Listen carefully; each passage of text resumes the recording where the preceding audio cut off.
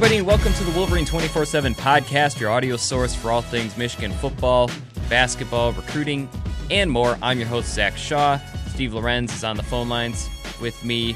As always, you can read our stories at themichiganinsider.com, 247sports.com/Michigan. Michigan football coming off of a bye week, and they're going to take on number 14 Penn State. Based on every way you rank teams, this is going to be their toughest challenge since Notre Dame. So big game. But as we'll talk about, the Wolverines have shown their mettle a little bit in their self-proclaimed revenge tour, and we can kind of jump into that right now. Steve and I got into a little bit of a debate about this. Got some other topics. For those that ask recruiting questions, no recruiting questions this week. They have a big visit weekend. Obviously, a big opportunity for them to show off to recruits as well. But we'll talk about kind of what happened this weekend after it happens, rather than conjecture that might not come to fruition or things like that. That we did that for Wisconsin. People seemed happy with that.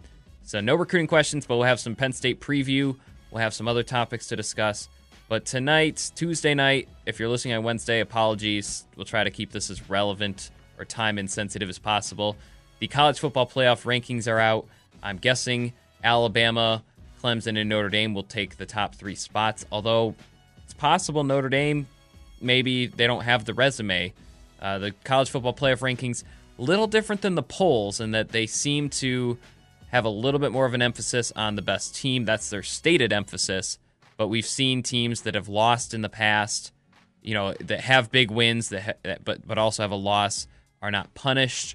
They're not afraid to, stick to teams with the big wins over the teams with fewer losses, if that makes sense over the airwaves. But they're coming out tonight, and we got one question. So we got one question about Oklahoma being ahead of Michigan. Steve, if I remember correctly from our pre-show discussion, you think Michigan should be number 4, ahead of LSU, ahead of Oklahoma, ahead of Georgia, all one-loss teams with, I don't know exactly how many top 25 wins they all have, but they have some. A couple of them are against each other. So you think Michigan should be number 4, and if so, what's the rationale for you? I think the debate is obviously Michigan or LSU. It'd be a crime if Oklahoma was ranked ahead of Michigan, in my opinion. Who has Oklahoma beat? Nobody. And they barely escaped against Army. And they barely escaped, I believe, was it Iowa State that gave them a game too? Which they won by 10, and it was on the road. And Iowa State looks fine, but yeah. No, not that impressive. So, I think LSU Michigan is the big debate, but again, that's kind of the ironic. We actually almost I wouldn't say we argued, but we argued. Got a little more heated than it normally does. The thing is that that'll all be decided after Saturday, because if LSU was to beat Alabama, then there's no doubt LSU should be ahead of Michigan. Then the question, I think, would be, provided if Michigan is able to beat Penn State, I think then the question becomes, should Alabama be ahead of Michigan? They will be, regardless if they win or lose, because they're Alabama. And this goes back to what we talked about earlier in the year about Alabama, regardless of the fact that if they lose on Saturday, they will have lost against maybe the only legitimate team that they have played this year. Right. Is going to get every opportunity to get in the playoff because they're Alabama. And because they've won in the past, people believe that they will win. Will it be one of the 4 best teams with the opportunity to win it all again? So if you're a Michigan fan, you do not want LSU to win on Saturday, because all of a sudden you have, and you talk about Georgia, who's back in the driver's seat in the East. All of a sudden you have 3 SEC teams there that are probably going to be in the top, 7 at worst, if not 6. Right. And they'll do what they can. This is my tinfoil hat thing, but I think they'll do what they can to get 2 of those teams in if at all possible. So I think you want Alabama to beat LSU. You probably want them to beat them badly for the residual effect of Georgia. you want Alabama to run the table, really, because you wouldn't want them to lose to Georgia in the SEC champ. That'd be the worst case scenario. Again, this is all provided, if Michigan can win out, which is far from a certainty and a very tall task. But yeah, heading into tonight, I don't know. I think Michigan should be maybe slightly ahead of LSU. I do think it's close, and even when we argued, I maybe didn't say I do think it's close. It's not. I guess this is what I'd say. The counterbalance, you can say that LSU might have one or two wins that maybe are a little bit better, but I think the fashion that Michigan continues to win in, which is dominant, I think should play a little bit of a role. I know Wisconsin's not what maybe we thought Wisconsin would be, but Michigan also beat the living crap out of them, worse than teams ever beat Wisconsin. Right. And Michigan State on the road, all of a sudden, looks like a much better win, given that they were able to beat Purdue on Saturday, and they've beaten Penn State on the road. And again, they didn't just beat Michigan State; they pretty much dominated that game. That's a game that could have been 42-7 instead of 21-7, outside of some missed red zone opportunities. So, it was a game that, all in all, if you remove the voodoo of that rivalry, was a win that Michigan pretty much dominated that game from start to finish. So, again, against a ranked team on the road. Right. And I did they get back into the rankings this week? I didn't even know. No, they're four spots out. Okay. Well, but the thing, you know what I mean, though. Yes, and what and that's why Michigan is fifth. Because they were sitting at 12th when they were 5-1. I think they were 12th in the rankings, and then they beat Wisconsin and move up 6 spots, and then they beat Michigan State and are solidly in the top 5 if you look at the way the votes are. One thing I'm really curious about is how, if the college football playoff does conference favoritism, because I know Big Ten fans and people from the Midwest love to cry SEC bias, and I do think it definitely happens in among AP voters who are voting 18 through 25. I think people are just a 6-3 SEC team, they're in. It's just that's how teams like Missouri, and I'm with you a little bit on Mississippi State, and if other teams pop in there once in a while, Vanderbilt will once in a while go in there, Ole Miss, so that's, I do think there's some bias there, but I'm very curious because technically the way you look at it, if you're looking at Power 5 non-conference records, the Big Ten didn't do itself very many favors. Northwestern lost to Duke and they might go 0-3 in non-conference play if they can't beat Notre Dame.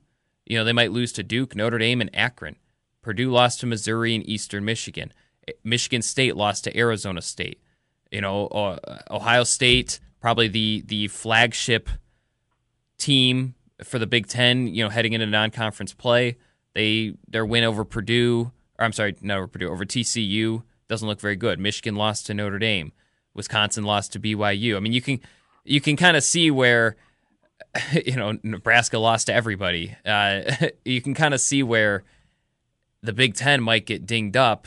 That said, as since our spat before the show, one thing that I will say is I think they are going to look at how Michigan beat teams, and they are going to say, okay, well, there's not a more forgivable loss in the country than a 1-touchdown loss at Notre Dame in the first game of the season with a new quarterback, new-ish offense. So I think for Michigan fans, who is undefeated. Right. Still. Right. Yeah. Yeah. And they haven't always looked pretty, but they haven't lost either. They're going to be in the top 3. Right. And so I mean, you could say, oh, neutral site, that maybe that's a coin flip game. Now, you and I would probably think that Michigan would win, but the national perspective might be that it's a coin flip game. I will say one thing, Michigan fans, I really do think if they beat Penn State and they beat Ohio State and they win the Big Ten, it does not matter what anybody else does.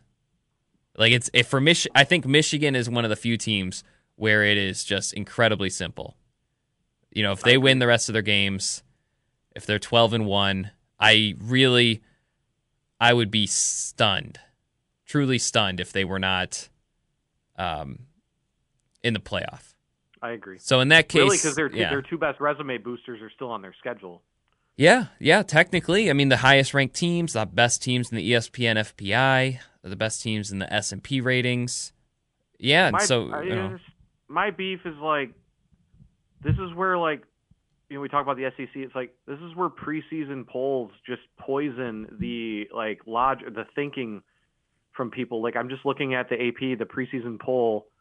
The SEC had 5 teams in there, but they also had, the coaches poll is even better.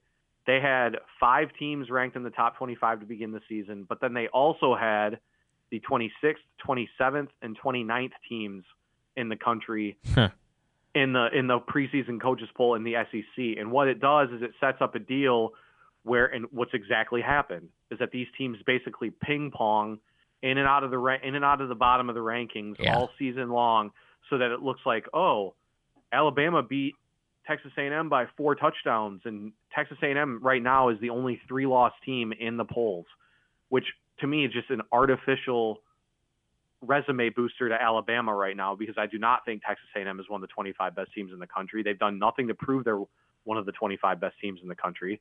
And that's, I guess, I've always been so anti preseason poll, because it makes it's not like Ohio State's win against preseason ranked 16th TCU looks any good right now,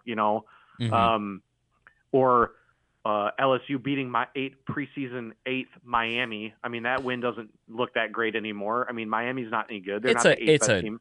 Okay win, but yeah, it's not great. Not what it's probably going to be purported to be when you watch, if anybody even watches the rankings released today. I'm sure it'll be purported as like a, major out of conference victory, even though Miami's no longer ranked, or beating. I mean, that's the thing about LSU. They beat preseason 8th Miami, who's no longer ranked. They beat preseason 9th Auburn, who's no longer ranked. Well, but see, here's where the intra-conference play goes, because like Auburn, yeah, they're no longer ranked. I don't think they're very good, but they have a win over Washington, and Washington has.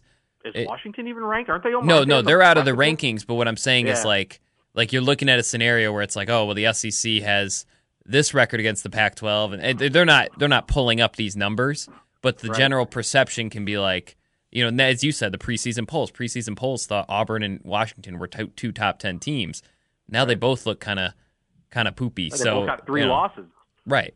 And so I don't know. It just gets into that. We could just, this would be like one of those endless things.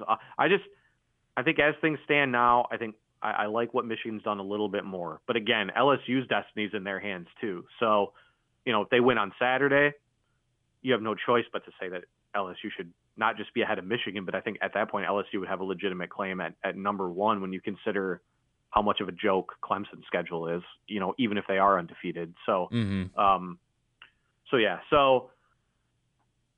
don't know. I think Michigan should be number 4 today. I suspect they'll be number 5. I would imagine that LSU will probably be ahead of them. And again, I can see the case. I don't agree with it. What I'm more interested to see, and I think someone brought this, I think that was what the original question was. Like in Oklahoma. If Oklahoma's ahead of Michigan, then I don't know, man. I mean, I don't see any reason or any logic at how that could possibly be the case. As good as I think Oklahoma actually probably is, their resume just doesn't do anything to, this is where the Big 12 really hurts themselves. It's like there's nothing. Texas is the only, you could argue that Texas outside, we said Iowa State's solid. But that's as far as I'd go. I think they're solid. I don't think they're like great. That's by far their best win probably. You got Florida Atlantic, whatever. You got UCLA, who's terrible. Iowa State, as we said, is solid. Army, I don't know if Army's any good or not this year. Yeah, they're okay.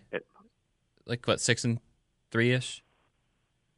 Something like that. Yeah, they got beat by Duke and Oklahoma. So Oklahoma still needs to beat West Virginia. I mean, they're just like Michigan, where they still have that one win. If they win that one game, then I do think Michigan's it's got a debate. 2 of those. You could argue, like, that's the thing is, like... Oklahoma would have... Michigan's got what? At least 2 wins that are better than Oklahoma's best win right now, and they have Penn State this week, and they still have Ohio State. Right. You know, Oklahoma would basically be leaning almost fully on West Virginia. And then winning the Big 12 and playing West Virginia well, they'd probably play West Virginia again, yeah. You know, so yeah. So, yeah, that's what I mean when I say, like, I really don't think Michigan if Michigan loses again, they're not in the playoff picture. And if they don't lose again, I think I would almost guarantee they're in the playoff. You know, I think there are semantics here and there, but, you know, I sense that a team that didn't lose after September 1st and that beat several teams with winning records, because Michigan's resume is quietly getting a little bit better. It looks like Western Michigan's going to be bowl eligible. It looks like SMU might be heading toward that. You know, even, you know, again, Northwestern, that win looks better. We'll talk about the Big Ten West in a moment. You know, Maryland's probably going to make a bowl game. By the way, after we started the podcast, DJ Durkin will be announced he'll be reinstated. No one asked about it, so we don't need to talk too much about it. But, you know, there's going to be some teams with winning records, and I feel like that was kind of missing from Michigan's schedule, not in a playoff picture sense, but it was kind of missing from the schedule, and as far as proving, like the 2016 Michigan team, I felt like wasn't tested until it faced, well, I guess you could argue, you know, Penn State, Wisconsin, and in Colorado, but, like, you know, they never had like a Northwestern type game, and their low level games, Maryland was not very good. You know, Central Florida was not especially good. So I don't know. I feel like their resume is in good shape, and I just think it would be hard to deny them if they didn't lose again. So that's the thing. How is the Maryland win, like how they just obliterated Maryland, like they beat Texas and Texas beat Oklahoma. Yeah, no, it's like that's a win that, like, I think Oklahoma would kill to have a win like that on their resume right now. I mean, they got nothing. You know, that's where it's like, you know, that's a game like Maryland, where Maryland is 5-3. Granted, I don't know. Maryland's got Michigan State, Ohio State, and Penn State still, so they could easily be, you know, looking. Yeah, you know, great for optics. Durkin will come back right for the big games. Yeah. But, you know, I can't believe that. We'll see how it all goes, because, you know, you also don't get to pick your schedule, but you do get to pick how you look in that schedule. And so, you know, would UCLA beat Maryland right now? I would think so, and Oklahoma beat UCLA 49-21. So you think UCLA would beat Maryland right now? Yeah. I don't know about that, man. Ooh, that whistle on the mic is tough. Sorry about that. Yeah. But we'll see. We'll see how it all shakes out.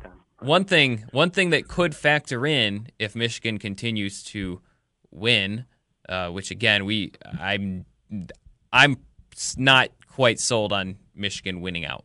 I'm not quite there yet. But, you know, one thing to keep in mind as well, and since we got a question about it, I don't remember what we predicted from the Big Ten West last week. I can't remember what we said. But obviously the Big Ten West is going a little nuts right now. You know, Northwestern is in the lead. Wisconsin has now lost twice, and including one to Northwestern, so they're back 2 games effectively in that scenario. Iowa is right there in the mix as well. Purdue is 3-2, so they have a lot of games left. I mean, they have to win out if they want to do it, but I believe they get Iowa and Wisconsin at home.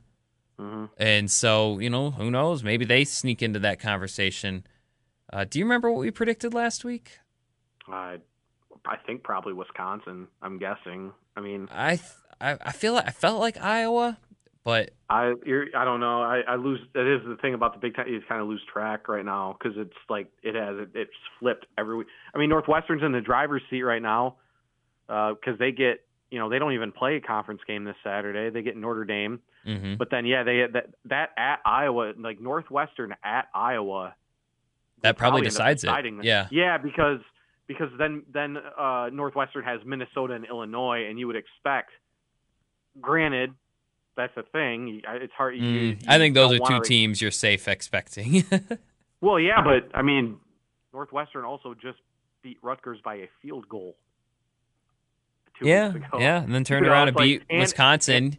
The Badgers, Michigan's number 2 win by double digits. You could argue that they stole one against Nebraska too. You know what I mean? Like 2 of the conference's worst teams, they've barely beaten. So I don't know. Maybe they're coming together at the right time, but maybe Wisconsin really needed Hornibrook that badly. I don't know. Here's the thing: is like I don't see. I would suspect that Northwestern. I think Iowa at home in November. I would give Iowa the advantage in that game. I would too. I would pick Iowa. So there's still this weird, like it could still very easily be Wisconsin. I don't know. This is the thing. I don't look at these schedules. They all still play each other. Wisconsin still plays Purdue at Purdue. Iowa's got Purdue and Northwestern still. It's like it's hard. It's like almost impossible to predict it right now because there's so many possibilities, especially because, like I said, I don't think you can just pencil Northwestern in there. I don't think you can pencil Northwestern against anybody. Right, that's what I'm saying. So that's where it's like, if this was like, put it this way, if Wisconsin was a team sitting at 5-1 right now, we'd be penciling Wisconsin into Indy. I'm almost certain of it. But with Northwestern being the top team right now, and you got three teams that I would argue that when they play their best ball are better than Northwestern and Wisconsin, Iowa, and Purdue, when they're all like still right there, I just don't know how you can predict it. I mean, they, like I said, they all still pretty much have like a round robin tournament here. The one difference is Northwestern is 2-0 against those teams. And so they have the tiebreaker over Purdue. They have the tiebreaker over Wisconsin. But something worth noting, if 3 teams tie for first, it's the best overall record, and that goes to Iowa. And so I'm going to predict Iowa. I think they're going to beat I believe they'll beat Northwestern at home. I think they'll beat Purdue at Purdue. And if they drop one and it's a 3-way tie, it's going to go to the team with the best overall record. That's where Northwestern's lost to Akron and lost to Duke and most high possibility lost to Notre Dame stick out. So, man, what a weird division that has become. Because, it was one thing when it's like Wisconsin and a bunch of teams that were like that. But now Wisconsin, partly due to injuries, partly due to attrition, it appears, they're in that same boat too. And it's just nuts. It almost makes you wish the Big Ten would do a like its own selection committee and pick the best 2 teams and just have them face off for the Big Ten title. But sure. Yeah. Here's the thing: if Michigan's to lose to Penn State on Saturday, that throws the East kind of into a. I guess it would put Ohio State. Yeah. Sort of in the driver's seat, but I mean, we don't really know what to think about Ohio State right now. At least I don't. I suspect that they're going to answer the bell and they'll probably destroy Nebraska on Saturday just based on history. But I think they're more susceptible to not destroying Nebraska as they would have in years past in this situation. Pivotal bye week. I mean, that's everything for them. Right. I agree. And it's because, hey, man, like they still have to go to East Lansing. They do. I don't think that's not a cakewalk for them. That's always been they've always struggled in East Lansing. And that's if Michigan State stinks or if they're good. I mean, even when Michigan State went 3-9, I believe Ohio State barely won that game when they played. Yeah, it was like a one touchdown. That was like the same thing as Michigan versus Indiana, though, where it was like just the crappiest weather in the whole world. Right. I know. But still, it's always a kind of a place where I think they've had a little bit of odd struggles or whatever. But, yeah, I don't know. Big Ten's really interesting. As you said, you don't trust Ohio State in any road game right now. Not right now. Because they got beat down by Purdue. That was just a very weird game. And I think I'm pretty much ready to call it an exception or an anomaly type game. But, Michigan State just beat Purdue the next week. So it's not like this is it's not like it's this unique, rare event. It's not like Ross-Ade Stadium in West Lafayette is like the House of Horrors that Kinnick is, or something like that. You know, like you don't get to really chalk it up to much other than the team just wasn't ready to play. So, yeah, very, very interesting to watch. Again, you know, Akron and Eastern Michigan beating Purdue and Northwestern really hurts the Big Ten a lot. I mean, those two, you know, you can talk about the Power 5 wins, but man, when two like high likely division winners lost to MAC teams at home, it's hard to sit there and say, oh, the Big Ten is, you know, this conference, like you know, before the season, everyone's like, oh, Big Ten might be the best conference. I don't think you can say that now. I'm still torn on it. Because I think it's either the Big Ten or the SEC still, though. I mean, the Pac-12, the ACC, and Big 12 are all garbage. Yeah, in my opinion. I mean, you know, and again, I think we're looking at a similar deal here where, let's say Alabama blows LSU out on Saturday. It's going to be the same deal as it's been for like the last 5 years, is that Alabama is basically carrying, you know, as the water carrier for the SEC, and everyone's like, oh, they're the best conference. Well, really, when in reality, they might not be. They just have a team that their top team is just a lot better than everybody else's, you know, and so I don't know. I don't know it's Pac-12. You're right, though. Like, it's like almost like, I don't know. Is there? Yeah. Washington State and Utah are leading their each respective division right now. They're the only ranked teams. I think Stanford might have snuck in. I don't know, but they don't look very good either. Looks like a dud. Oregon looks like a dud all of a sudden again, even though they have a top 5 pick at quarterback. Well, he was out, he didn't play. It tells you how much I pay this stuff. So he might have played some, but he's in concussion protocol right now. So yeah, he was not part of that whole thing. But Cal, huh? Yeah.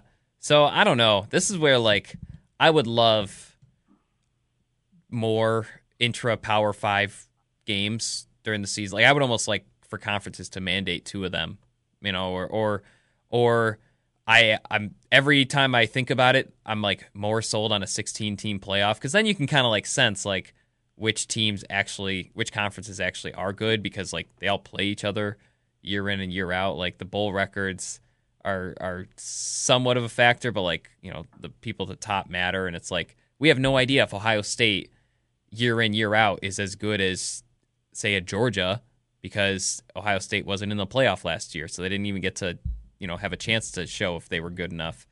I don't know. Lots of things. But we can move on. We can focus more on Michigan. Got a good amount of questions. And let's see. Let's hit some of these more lightning rounds. This one comes from Troy Vugteven. Who has been the most surprising player this year on Michigan, either playing better than you expected or not living up to the hype? And we talked about this last week. There aren't too many players who haven't met the hype. I guess that's what happens when you're the number 5 team in the country. You know, aren't too many question marks. Has anyone? Because you know, some of the players that have been breakout players, Uche, Dwumfor, you know, Higdon taking the next step, Donovan Peoples-Jones, like that stuff was kind of foretold. Nico Collins kind of foretold in fall camp. Is there any player that either given what you knew or kind of taken what you knew but maybe having a grain of salt, any player that's really surprised you, or 1 or 2 players? I mean, I think Josh Metellus. I think he's playing at an all-conference level right now. Yeah, I think so too. Yeah. Right. Heading into fall camp, there was question on whether or not he'd even win the job. And then you get into Notre Dame, he makes that, you know, the target, it has the targeting call right away, and you like think, okay, well, that might be it for him. Mm-hmm. You know, as far as like that's a kind of a ruined opportunity there to seize your job, and then, you know, you make kind of a pivotal mistake there. But he's more than answered since then. I mean, I think he's been one of the better players on the team, not just on the defense, over the last like 5 or 6 weeks. Yeah, he's probably in your top 10 players. which Absolutely. I don't think anyone. I don't know if he even made our top 25 most important players list in the offseason. I don't know if he did or not. Again, I think he might have been 25, but yeah. Right, because there was that uncertainty though about whether or not he'd even win the job. So I think his emergence has been still even understated. As far as like he's been great against the pass, but he's also been excellent against the run too. Mm-hmm. Numerous plays, if you go back and watch, where he's setting the edge, forcing backs back into the teeth of the defense, which is what he's supposed to do. Just really been a guy, I think, whose emergence has been as pivotal for this defense this year as anything has. I mean, again, remember, safeties getting picked on in coverage has always been kind of the Achilles heel or the perceived Achilles heel of the defense. He hasn't really given up much, and he's, while still being able to play that aggressive style that he likes to play when he is in coverage, So, I think his emergence has probably been more surprising. Not saying I didn't think he was a guy that could have taken that, could have taken that job and kept it. Right. But he's just been really, really good though. Like way better than I think I thought he'd be. Yeah, I think two surprises stick out. Will Hart. It's really hard to understate a 14-yard per punt improvement. I do want to acknowledge he's allowing about 10 yards per return. I think only one fair catch has been called on his punts this season, which has got to be one of the nation's lowest. So I think Michigan did just tell him, hey man, just send it as far as you can. Don't worry about hang time. Don't worry about direction, because that's what hurt him and Brad Robbins last year. And Chris Partridge talked about this, the directional punting, and kind of, they were like, okay, let's slot it right here, and it's like, well, then they punt it 37 yards and it doesn't do anybody any good, or they shank it because they're aiming a little too much. Anyone who's pitched a baseball kind of gets that mentality where it's like, oh, if you're really trying to pinpoint too much, you're not throwing strikes. And so, but also, credit to him, there are not very many punters who improve by 10 yards per punt in one off season, and if they are, they're usually scholarship players who were undercoached or underutilized, which I don't think is the case in either part of that sentence for Will Hart. So, yeah, he's been a big surprise. And then offensive line, you could probably name all of them. I expected bigger things from Ben Bredesen and Cesar Ruiz. I did not think we would be talking about John Runyon Jr. and Juwan Bushell-Beatty as top 5 offensive graded players, on the team. I did not think we would talk about Michigan's pass protection as number 2 in the Big Ten behind Wisconsin. I did not think that we would be talking about Michael Onwenu. I don't know if this is still the case. I don't think he has allowed a sack this year. When I go and watch, it's kind of unfair for me to chart everything. It's also a lot of work, and a lot of rewatching for not a lot of production. But I don't think Michael Onwenu has allowed a sack this year, which is, Michael Onwenu, they really liked him last year, but they really liked him in the run blocking. He was a great run blocker. He was not good in pass protection. And I think that anyone who looks at him can kind of see why. Run blocking is a lot about, especially when they do power running, but a lot of it's about movement for your size. What's your full speed like? Are you a bowling ball, wrecking ball type that no linebacker wants to touch? Pass protection, you're kind of a little bit more on your heels, and it does require a little bit more of a quickness rather than ultimate speed. So I think he's someone that has really taken a nice step, and really the whole offensive line. That's why they're number 5. That's why they didn't lose to Michigan State. That's why they didn't lose at Northwestern. Probably had a lot to do with why they didn't lose to Wisconsin, or Wisconsin didn't hang around. Because, we talk about how dominant Michigan has looked in those games. They didn't always look dominant. They were up by 6 against Wisconsin at halftime. They were tied with Michigan State deep into the third quarter. They were down 17-0 to Northwestern. But I think that offensive line, And the ability to go in the fourth quarter, I think, has been a big difference. So those are my surprises. I guess that's technically 4 players, but I say the unit of the offensive line, punter. Disappointment. It's hard for me to sit here and think of a disappointment that maybe, because everyone who I can think of who hasn't performed up to expectations, I feel like was injured, like Chris Evans or technically Rashawn Gary, or I'm trying to think who else. I mean, I think early on you could have looked at the cornerbacks and thought about maybe they aren't doing what they were expected given the hype around them. But we predicted that. Remember, we said going into the year, like, it's going to be really hard to just assume they're going to repeat the statistical output they had last year, just because last year was so strong. Well, and they were facing a lot of piss poor passing offenses. That too. And so disappointment. I mean, so what do you say about someone like Khaleke Hudson? Because we kind of warned about him too. Like, he's probably not going to get 18.5 tackles for loss. Although I think you predicted him to lead the team in TFLs. Thanks. Not in like a you were wrong, ha ha ha, but like just what. No, I know. I don't know what to make of him, because I feel like he's someone that if there was like a stat for like did you do the right play, I feel like he'd be pretty good on the team with that. It just hasn't. I just don't think they've sent him to the quarterback as much. I don't think he's been the guy that was supposed to get the sack as much. I think I agree there. I think that you're right. I think he's doing what they're asking him to do, which is, be more of a second level kind of safeguard, because he is so fast. He doesn't miss many tackles. Obviously, he's got the strength. So, I mean, statistically, I guess you'd say he's been disappointing, but as far as what he's actually doing for the defense, I don't think I mean, they're the number 1 total defense right now by 40 yards a game over Clemson. I think it's at let me look here. Yeah. Well, and they lead in yards per play, total defense, passing yards per attempt, completion percentage. They're top 10 in every run defense category. Yeah. Yeah. I mean, Michigan's yielding 220 yards per game. The next closest team is Miami at 261. That's the same. Did we talk about this last week?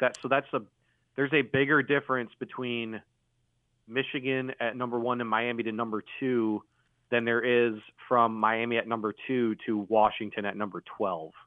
Wow. Penn State and Ohio State are the best offenses they'll face all year, but it's not like that stat was built on nothing. Maryland has an offense that's prolific. Nebraska is starting to look like they have an offense that can move the ball. Michigan State, Wisconsin are okay at it at least. I mean, they're not Wisconsin averaging more yards per game than Penn State is right now. So, granted, Penn State's played 8. Wisconsin hasn't hit their bye week yet, but still, reverse. Sorry, Penn State has not had their bye week yet. So, and has Penn State played better defenses? I mean, what would happen if Wisconsin played Michigan State? Right. I don't know. I agree. Lots of little semantics there, but the defense has been. It'd be really hard to sit there and say anyone on the defense, because if you're playing starter level snaps, you're obviously a part of that elite defense. And I think you could say similar stuff about the offense. This might be a debate that we have in a moment, but they're 33rd in yards per play. I don't know. Is there a player that stands out that, especially at the starter level? I don't think there's been a starter that's hasn't lived up to the hype, unless you thought Shea Patterson was going to throw for 300 yards a game. Right. Well, they haven't really even needed him to do that yet. So that's where I go back to when I say, like, even some people, I think their offense is 50th or 51st right now overall as far as total offense, but so many of their games have been out of hand in the second half that they haven't really needed to. Even against Michigan State, they were running the ball the entire fourth quarter. Against Wisconsin, they threw the ball for 4 yards in the entire second half.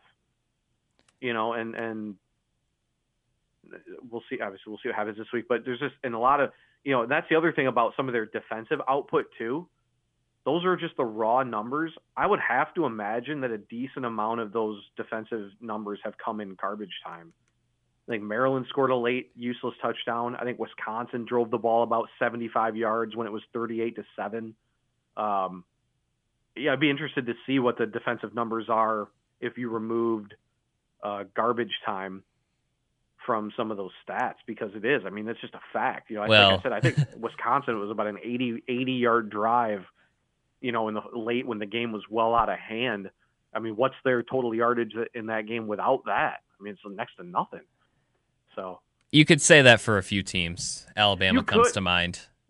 Oh, well, yeah. I mean, Alabama's I agree there. I mean, Alabama's almost their whole season has been garbage time so far. So, I agree. It's almost hard to take any numbers that Alabama has put up at all against anybody seriously, because they were so bad when they played Tennessee last week. I remember we were watching the game. We flipped it on, and first play I said, yeah, they're going to score a touchdown here. And sure enough, Jerry Jeudy opened by like 15 yards. There's like nobody on the TV screen with him when he caught the ball, and they scored a touchdown. It's just insane what they're doing. But so I agree. Yeah, S&P rankings, Football Outsiders does it.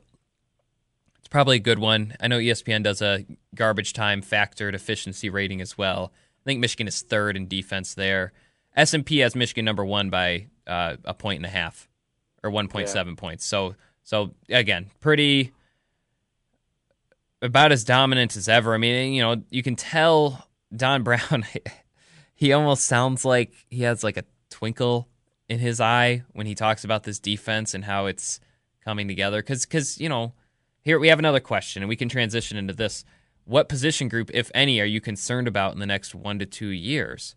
And I think heading into the season, you would have said, well, safety, offensive line. You could probably see a couple scenarios where, I mean, those were weaknesses you thought Michigan had.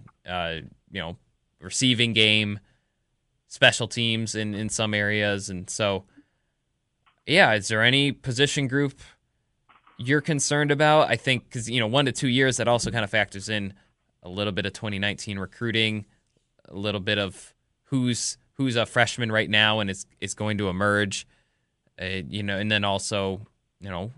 Because right now I don't think there is a concern. I think the general concern is can they beat teams? It's not, is Ohio State going to torch the safeties, or is Penn State's defensive line going to? Well, they're actually a little bit of a concern, but right.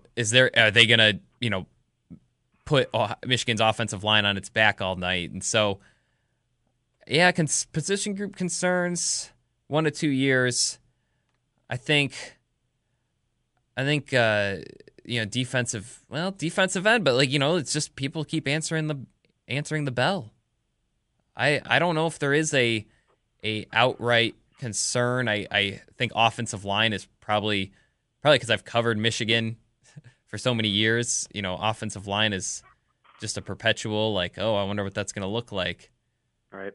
Maybe linebacker, just because you don't know how many Devin Bushes or Bush type players you're going to get. I look at linebacker and I see 2 high level returning starters next year. I'd be shocked if Hudson left.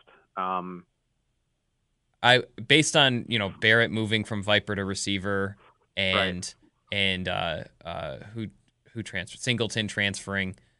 Yeah, I'm with you. I think linebacker, you're probably good. I feel like that cupboard's stocked.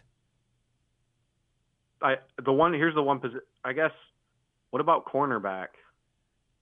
And the only reason I say that is because, and I don't know, this, again, concern just has such a negative connotation to it, but I could see both starters leaving this year. You do? Yeah. Okay. Definitely. I mean, I think David Long is a borderline first round pick, or will play himself into that position. Oh, I haven't seen that yet. Okay. By the time the draft comes around, and instinct tells me that LeVert will probably move on after this year too. Nothing concrete on that, but just I could see it happening. Okay, good. Good to know. I think you're the first person I've heard mention that lately. Well, I know Jordan Lewis has even insinuated such on Twitter. He knows those guys really, really well. I think he knows that they can play in the league. So and when he tweets stuff like that, I kind of pay attention because, I know these guys are always in contact with each other and stuff. So, plus, like I said, I think both are capable of playing in the NFL. Again, let's just say if that does happen. If it happens, then that's a concern. Yeah. Right. But it'd be, even if we knew it was happening, it's just more of a fear of the unknown, as far as you suspect that they have guys that are ready behind them. They just haven't had the opportunity because they're playing against two all-conference level guys, but you just don't know. I mean, we heard a lot about good things about Vincent Gray. Ambry Thomas obviously is a guy that they have high hopes for. Sims, yeah. Jamon Green, yeah, Sims. We don't know about St. Juste still. So my thought is, because I think that's like the one position, because someone tweeted at me a couple weeks ago and was like, oh, what do you think of the depth at cornerback? And I was like, well, it's like the one position where they haven't really cycled in new guys in the blowouts. I think because they were trying to get Pay, Hutchinson, Uche, some guys inside. It seems like every position we've seen that second flight at least once. I don't think we've seen it at corner. Right. But you're right. So then suddenly if they lose 3 starting cornerbacks, because Brandon Watson will be moving on. Yeah, if they lose all 3, I think that's a sincere concern. And then you ask how many times can Zordich replace his entire cornerback unit? Right. That's what I'm saying. Yeah. So, so that would be I guess that's the first position that comes to mind, just because I see both starters jetting as a possibility. Not saying it's a certainty, far from it. I could see it happening. And then I think that becomes, given the high standard of play that Michigan has, for the last 3 years, you could not argue. Just kind of lean on it, yeah. Yeah, exactly. It's almost become kind of an assumption, and so that'd be the. Otherwise, I don't know. They'll have every receiver comes back next year except for Perry. Mm-hmm. Tight end, I don't see either of those two guys. Obviously, McKeon will be back. I don't see Gentry leaving early. At least I feel like Gentry could take off. I would have put Gentry as more likely to take off than Hill or Long, but I don't know. We'll see. Especially since Gentry will have his degree. Right. He's done his 4 years. He just redshirted one of those years. So, yeah. I mean, tackle, just again, probably a fear of the unknown and tackle, yeah, a little bit of a residual effect of the last 8 years at tackle. Right, but I mean, the way Runyon Jr. is playing right now, you kind of have got to be some. Comes down to right tackle, which that's where the loss of Hudson kind of maybe throws a hiccup into things. But do you wonder if he transferred? I don't know any details about it, but sometimes when these players transfer, it's a sign that they think someone else is ready to. Well, we know Mayfield was the guy in waiting at left. Yeah. Now, whether or not that means that maybe he'll shift to right instead, because it's hard to imagine Runyon losing the job now. Right. Or that it could be Stuber. It's hard to say with the decisions there. I still, again, my opinion is that it was just kind of a knee-jerk decision, but we'll see. So another thing that not a great segue, but something else. One more Michigan topic to discuss before we move on to Penn State, but it maybe has a little bit to do with Penn State. In fact, I'll make it have to do with Penn State. So Penn Live, David Jones wrote an article talking about how, and we're not going to discuss the article because I think the precipice of the article has some flaws that I don't agree with. But I think that the one thing that the gist of the article was that James Franklin has a higher ceiling than Jim Harbaugh because Jim Harbaugh runs an old school, run, pass if you need to kind of offense. We've talked about it. They haven't. Shea Patterson has yet to throw for over 300 yards. I think, if I'm not mistaken, he's averaging fewer than 200 yards passing per game.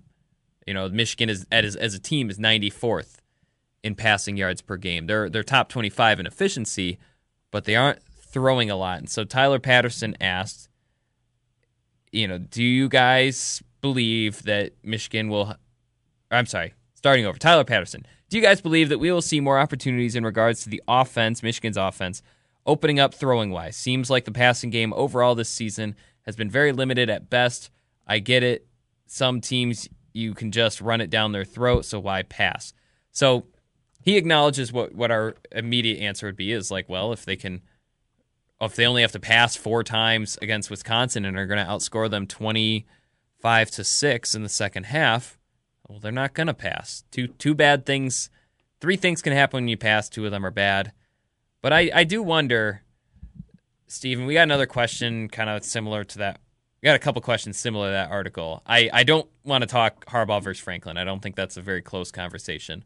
But I do wonder, like, should Michigan be better than 33rd in yards per play?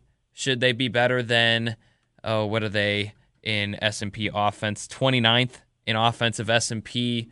Should they be better than 50, whatever they are, 53rd, 54th in yards per game, given the fact they have 5-star quarterback, an offensive line that works, a all Big Ten caliber running back, high-profile recruits that are growing into their role at receiver, tight end that I just mentioned probably could take off for the NFL after this year.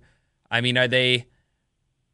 There's a few questions here, but do you think we'll see more passing?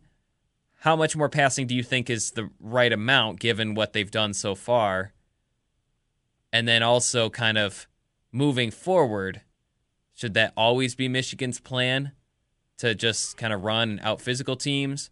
Or do you think that maybe, given the nature of college football and how it's changing, we've seen Alabama kind of start their dual threat downfield passing game, more of a open risk-taking offense than what they won their first few national titles with. Do you anticipate Michigan switching to that? I mean, I think this may be partially by design still. Mm-hmm. Think about they just started throwing in the zone read wrinkle against Wisconsin with Patterson keeping the ball. They hadn't been doing that all year, and I think it's because they didn't really feel like they needed to. I think they're more than capable of passing the ball more often. But again, there's 2 things. One, he already answered his own question. When you can run the ball as right. effectively as they have, and then coupled with that is I believe you significantly lessen your chance of turning the ball over, running the ball compared to when you're passing. Fumble rates are always lower than interception rates. Right, and or fumbles caused by pressure on the passer. You know what I mean? There's just to be able to hand the ball off to your running back and let him run the ball, or fullback, or whoever you're giving it to. I feel like the chances of turning the ball over are much smaller. Combine that with the defense they have. I think right now they've been able to be content with the way they've approached things. Again, we're talking about, they talk about offense. How many, the biggest Achilles for them offensively has just been in the red zone. They've been dominant on the rest of the field. And how many missed opportunities of the couple games, even the game against Northwestern, they were still able to come back and win. I mean, that game could have been 42-17. How many times did they have to kick field goals instead of punching it in the end zone? Same with, like we said, with Michigan State in the first half. That game could have been 35-0 at halftime if Michigan had capitalized on all the opportunities they had, especially when you consider the massive field position advantage they had throughout the entire half. So I have a couple quick stats that support your argument. We mentioned their top 30 offense in S&P and FEI, Football Outsiders. Just overall their offensive footprint, at least top 40 in basically every way you measure it. But from the 21 to 30 yard line, their success rate ranks 103rd nationally. From the 11 to 20 yard line, their success rate ranks 115th nationally. So you're right. They are able to move and mow and eat up clock and pick up yards. But I would imagine in some of these closer games that ranking outside the top 100 in certain close to the end zone success rate, that could come back to bite them. And I wonder, is the antidote, because they've clearly like to run the ball, but are they more apt at stopping the run or predicting the run in the red zone, and do they need to take more shots? I don't know what the antidote is, but continue with your point, because the statistics support Michigan is elite all the way into the 30-yard line, and then from there it fizzles, or it has so far. Right, and I think there's some law of the averages there where I think things will start to they'll start to punch some of these in the end zone though too, right?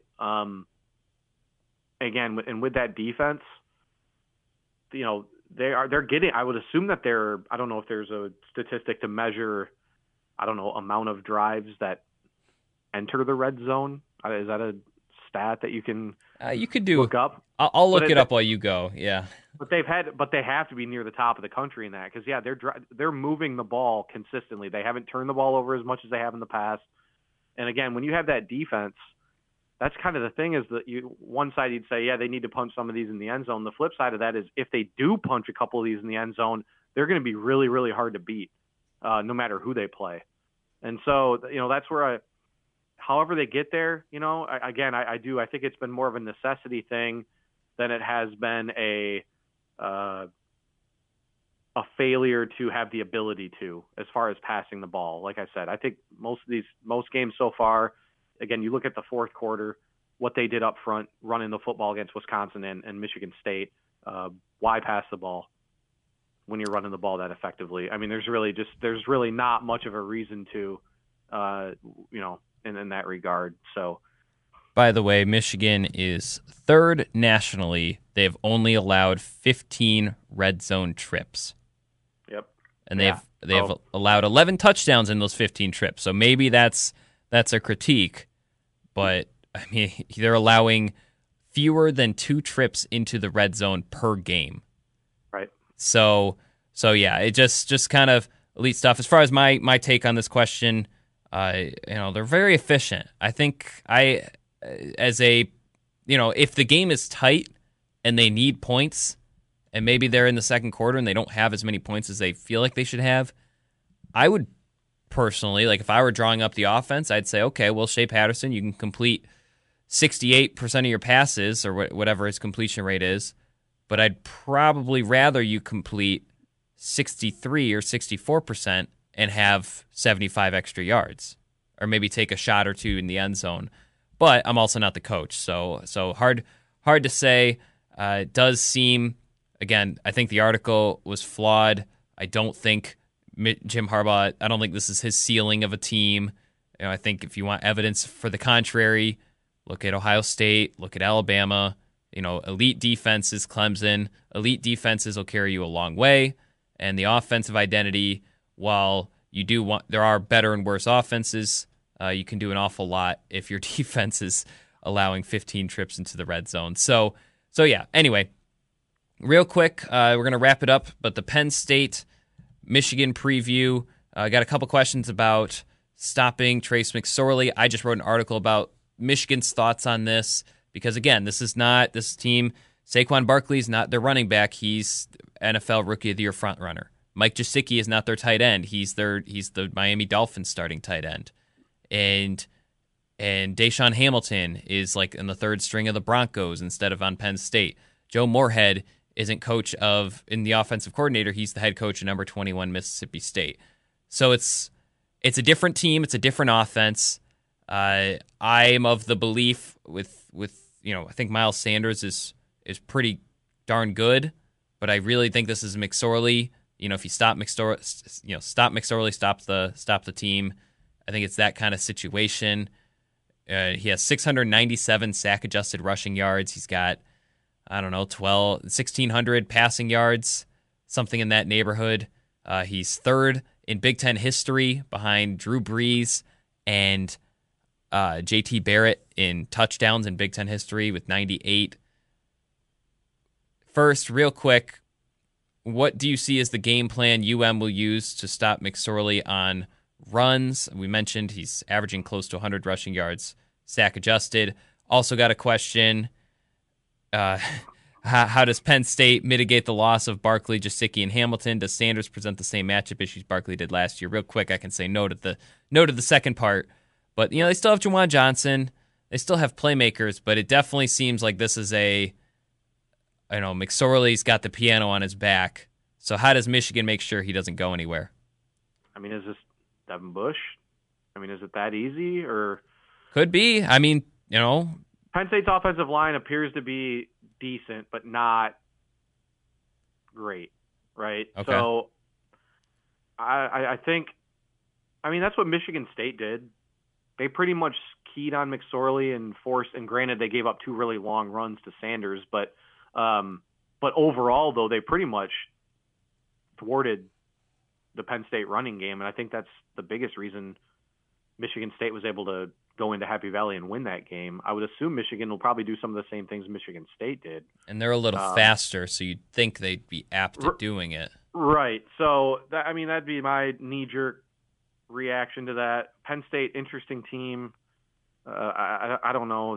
Part of me thinks they're a weird, not great matchup for Michigan, but part of me also thinks that this could be another sort of Wisconsin-ish game where Michigan's at home, they're comfortable, they could maybe, if they get I feel like this is the type of game if Michigan can get out to a fast start, which we talk about every week, but this is one game specifically where I don't know if Penn State can throw the ball effectively enough to mitigate a slow start on the road. I think Penn State has to come out and play really well to begin the game to have a good shot, because otherwise Michigan could run away with this game pretty quickly. That's my bird's eye view of the game right now. Yeah. I think there's some truth to that. And again, the home thing is a big factor. I mean, Penn State has played outside their 2-hour radius because they have that one game at Pitt, but they've played on the road twice, and one was against Illinois where they were kind of hanging around with Illinois before they outscored them 35-0 in the fourth quarter. And then there was, the Indiana game where they won by 5. And Indiana, I don't believe, has looked very good since. So I do think it is a little different when they're not comfortable. As far as the plan, this is probably a big opportunity for Devin Bush. That's who they use as the spy man. Maybe they have Josh Ross do it in some situations, but it is a tricky balancing act for Michigan because, I think last year Penn State showed, they'll let you blitz, they'll let you get right up in McSorley's face, but he'll find either a quick passing route or running kind of like a tunnel almost to the first down. So I don't know. I think if they still had Joe Moorhead, I think Michigan would be on upset watch. But I think Don Brown, he's mentioned this still haunts him. This is Don Brown's revenge tour game. Yeah, he's driving this stop, and so yeah. He's thought about it every day.